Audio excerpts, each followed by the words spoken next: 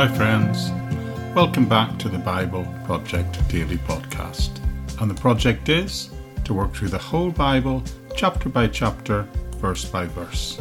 And today we're starting a new section looking at Matthew 5, 38 to 42 and thinking about responding to insults.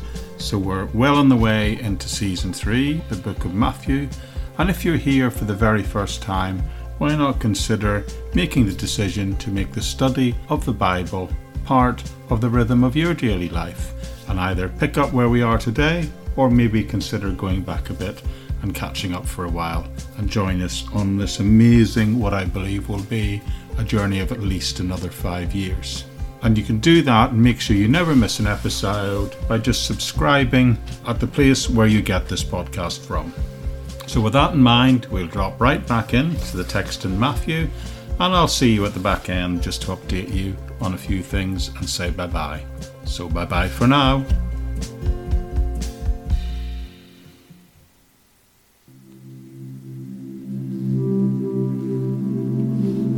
So before we launch off today, I'd just like to ask you a quick question, and that is, have you ever been insulted? Or have you ever been treated unjustly? Well, who hasn't? I suppose it's happened to us all at one time or another. But here's the really big question. How did you respond to that injustice? How did you respond to that insult? How did you respond to that hurt or injury? And that's what I'm going to try and answer today. I'm going to try and see what this can teach us about how we all should respond to such things. Now, as you know, if you've been with us for a while, now that we're in the Gospel of Matthew, we've been progressing recently through the Sermon on the Mount. And Jesus has been talking about this real type of righteousness that he's trying to describe. And he does that by coming with examples of what he says real righteousness is and should look like. And he does that by comparing it to the false, just for show type of external righteousness that is being demonstrated by those around him, by comparing both types of responses to the Old Testament commandments and the teaching of the Mosaic Law. He's looking at the way it's been interpreted by the scribes and the Pharisees, and then he's unpacking that a bit and giving us his clarification of why that's wrong and how it should really be. In order to illustrate this further, he's now going to use the whole idea of being insulted and about people being treated unjustly, and he'll also throw in a few other things as he goes along. Now, the problem of facing injustice or being insulted and the response to it that this passage teaches is a really common problem and a serious problem that rises up in most people's lives. Therefore, I think it would be really incumbent upon us to pay very close attention to what Jesus has to say here, because this is something that affects us all. As far as I'm concerned personally, this is one of the most critical truths in all of the New Testament, and it is critical to understand it and to have a correct interpretation of it, because it also contains one of the most used and abused verses in the whole of the Bible. So with that in mind, turn with me to Matthew chapter 5, and I'm going to begin by reading the actual main passage we're going to look at for, I think it'll be about 3 days, which is going to cover us from 38 to 42. So I'll read it in its entirety, and then later on we'll come back and look at it verse by verse. So, starting Matthew 5:38 says, remember again, Jesus talking, "You have heard that it was said, an eye for an eye and a tooth for a tooth. But I tell you, do not resist an evil person. If anyone slaps you on the right cheek, turn to them the other cheek also. And if anyone wants to sue you and take your shirt, hand over your coat as well. And if anyone forces you to go 1 mile, go with them 2 miles. Give to the one who asks you, and do not turn away the one who wants to borrow from you." Now, this is a really fascinating piece of scripture, fascinating teaching by Jesus, and I believe I'm going to tell you things here which will completely turn on its head what you first think that this means when you first look at it and take it solely on face value. So let's begin. All right, so I mentioned a moment ago Jesus was talking about this real righteousness. He's telling us and he's trying to give us a moral interpretation of the laws of God originally given. And he does that by saying, first of all, that we must exceed the righteousness of the religious leaders. Of course, because he's talking about the religious leaders, that day he's talking to this group of people and he's saying you've got to exceed the righteousness of what these religious leaders you see around you and the interpretation they're putting on these teachings. Because if not, you will not be able to enter the kingdom of God, he says. And Jesus actually said that, speaking just a few verses back, actually in verse 20, by the way. So clearly, we've already said the overarching subject of the Sermon on the Mount is this thing called righteousness, that he's wanting to tell us about how to be right before God, to stand right before a holy God. But he wants to talk about the real righteousness, not something that is just done for show, to, in other words, look holy to other people. It's a way, it's to be done in order to, and the teaching he's given has been done to communicate to us what this righteousness really is. And he said it's got to be way greater than this interpretation of what it means that has been given today to those people by the scribes and the Pharisees. And interestingly, it's still the interpretation that so many religious people tell people today about the way they should live their lives. And the way Jesus tackles this head on is he gives us a number of illustrations which are all based upon the Old Testament commandments and the teachings of the law that rose out of them. So the one he's looking at last time was very simple. It was the one, thou shalt not commit murder. Do not murder. Now, we saw last week that the scribes and the Pharisees had interpreted righteousness in relation to that particular commandment as only the external act of obeying the letter of each law. So you were not guilty of unrighteousness in the sense of murder unless you actually killed a person. But Jesus comes along here and blows the whole thing wide open and says, but if you have hatred in your heart, then you're already guilty of murder. So clearly what Jesus has been teaching all the way through this passage is that real righteousness is an internal attitude, not just an external act. In trying to communicate this, he uses one illustration right after another, each one referring back to the Old Testament commandments. And then he comes to this point and he says, you have heard it said, an eye for an eye and a tooth for a tooth. Now we need to look at this carefully, because in the first place, I'm sure you know this is a quotation from the Old Testament. But in the second place, Jesus is not directly dealing with what was said in the Old Testament. He doesn't say it was written and then quote the Old Testament. He says you have heard it said. So again, he's addressing the oral tradition that the Pharisees used to interpret what the Old Testament said. And we need to separate those two things. We need to separate what the Old Testament said, that was written down, and what the Pharisees were saying about it. So again, what we're going to do, we're going to look at very specifically the Old Testament quoted by Jesus, and we're going to talk about the commandment as it first appeared in the Old Testament, and then we're going to look at the interpretation put upon it in the Mosaic Law, and then finally look at what the Pharisees said about it, and frankly how they used and abused it. Then after that, which will probably be in the last day, we're going to see exactly what Jesus says, what the clarification he makes on what they did and were doing with this commandment. So let's just start again, right back to the Old Testament saying, which was very simply about an eye for an eye and a tooth for a tooth. Now, in order to understand what the Pharisees did with this, you need to understand the original meaning and the context in which it was given, because it appears several times. The verse first appears in Exodus 21:24, then again in Leviticus 24:20, and then again in Deuteronomy 19 verse 21. So you can see that it appears several times in the Mosaic Law. But interestingly, it also appears in something much older, even than that, something called the Code of Hammurabi. And this was an ancient moral code written on a large stone that was dug up before Moses had even wrote down anything. So this concept was not something that was just in the Old Testament.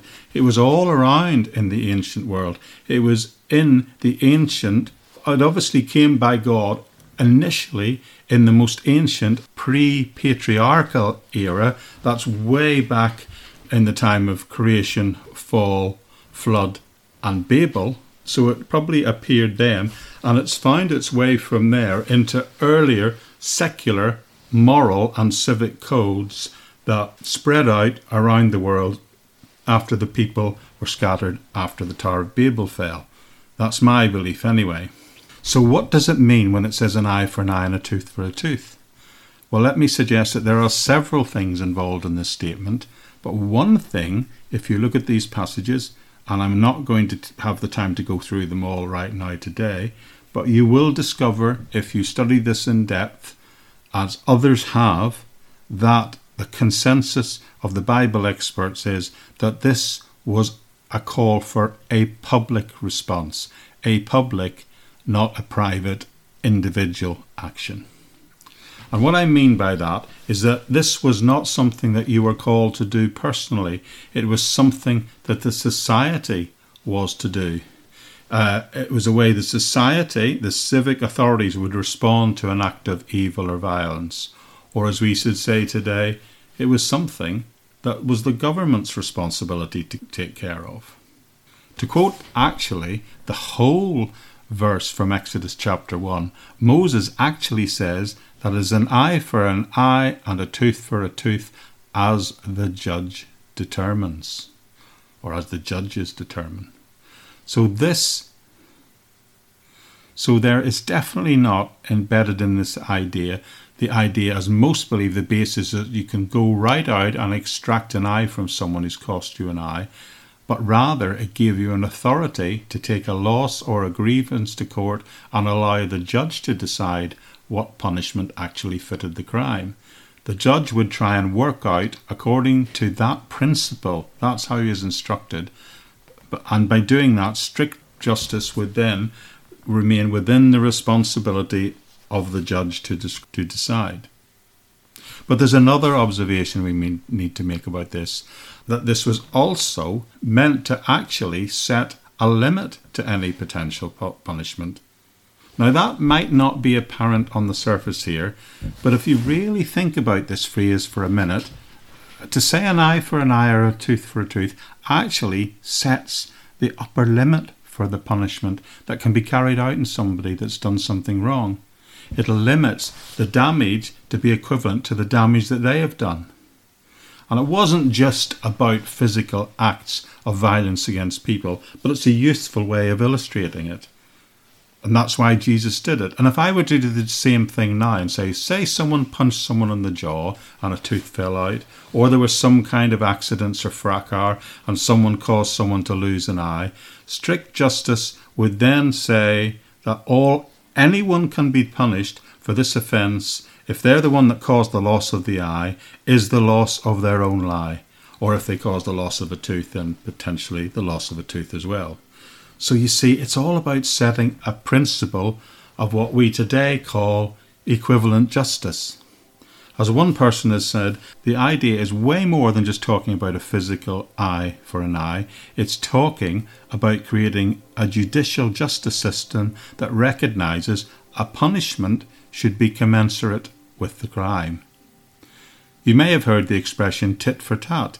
It's an English common law expression from the Middle Ages, and it apparently, literally translated, means blow for blow. And that's the same principle applied into English common law. If someone hits you, it literally meant in the knightly codes that if someone hit you, you got one blow back. But here's the thing. God knows human nature, and he knows in reality that if we're wronged and if someone hits us or punches us, we want 2 punches back. If someone wants to hit you, you want to hit them back twice, or maybe just twice as hard. But if you think about it, this eye for an eye, tooth for a tooth saying actually limits the punishment that you're allowed to mete out. It's an interesting concept because it sets a limit but not just on the damage that can be extracted from the person to whom the retribution should fall upon, but also it limits the punishment to the originator of the crime. So again, God knows what we're like, and he knows that left to our own free will, well, even now, today in societies, when someone is wronged or hurt, our revenge means they will often kick out and go way beyond the person who caused the offence. They'll think that whole family's got to pay, or that tribe's got to pay, or that whole nation needs to be punished. And now, interestingly, this is the exact attitude of justice that has been practiced in organised crime families for generations, and even in the street gangs to this day in our cities in developed countries. The idea is that if one member of your gang has something done to them by a member of another gang, you're not just going to extract a punishment by punishing the one person with a similar level of proportional justice. You're going to go way beyond that, and you're going to try and wreak havoc across the whole neighbourhood, not just that person who stepped out of line. And sadly, I believe we even see that sort of attitude of retribution and vengeance sometimes even being sought by nation against nation in these days. So this eye for an eye thing, among other things, indicates that there's not only a limit to punishment, but it ensures that any search for justice does not become a search for vengeance. As a matter of fact, many suggest that this statement is in fact the opposite of what you think. It's the beginning of mercy, because it says you can't go beyond the individual guilty person who was responsible for the damage done in any way at all. Now, another observation worth making is, and a lot of people don't know this, is what the Old Testament meant by this.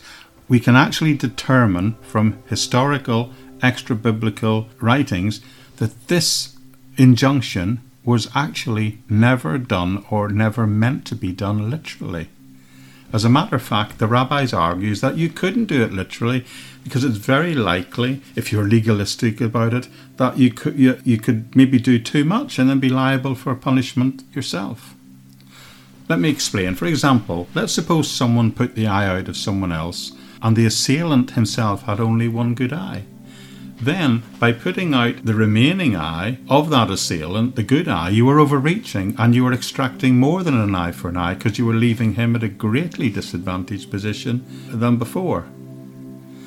But if you removed his already badly functioning eye, then you hadn't really achieved anything either. So again, the legalistic approach to this by the Pharisees crashed on the rocks, didn't it? But at that time, what went on, all sorts of comparative equivalent punishments were trying to be calculated. The first century rabbis came to this and they argued that they should certainly apply the principle of an eye, but they couldn't do it literally, so that they would try and work out what might be an exact equivalent punishment. Now, it's a fascinating way to understand this verse, isn't it? Maybe you're like me, and when I first approached it years ago, I thought it just meant if someone does something to you, that you could do something back. And that was the Old Testament law, and then Jesus came and adapted that. But it's a bit more than that, isn't it? Because by the time Jesus had appeared, the situation in first century Palestine is that special rabbis were appointed and tasked to determine the monetary value of anything done wrong to someone. For example, the monetary value of an eye that a particular individual would have to pay would be calculated of how much the eye was worth, or whatever the loss was. And that's the way the religious courts made sure that it was always an eye for an eye, but just an eye for an eye. But rabbis had to go into incredibly complicated details, and some went even further to determine the exact amount that should be paid. And the common way that was settled upon by the time Jesus was around was they took the view, they imagined that the injured person should be valued as a slave, as a slave, and then they would ask what would be the value adjustment before and after the injury of a slave in that circumstance, their selling price in the market, and the person responsible for the offence would then pay the difference between those two values. Gets really complicated, doesn't it?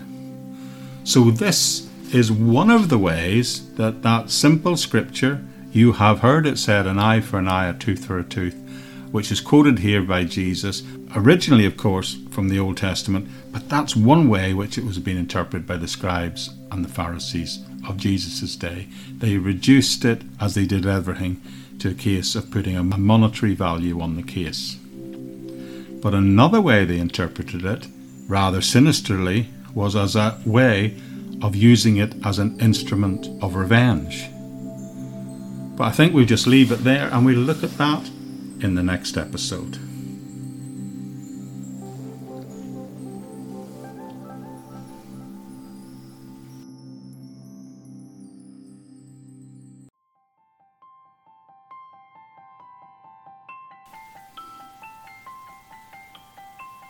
Okay friends, thank you so much for joining me. We'll be another couple of days in this passage, and I do hope you're finding it helpful. And if you are finding this teaching helpful and this journey we're on together helpful, then why not consider liking it or sharing it or even reviewing it on those places on social media that you happen to operate on?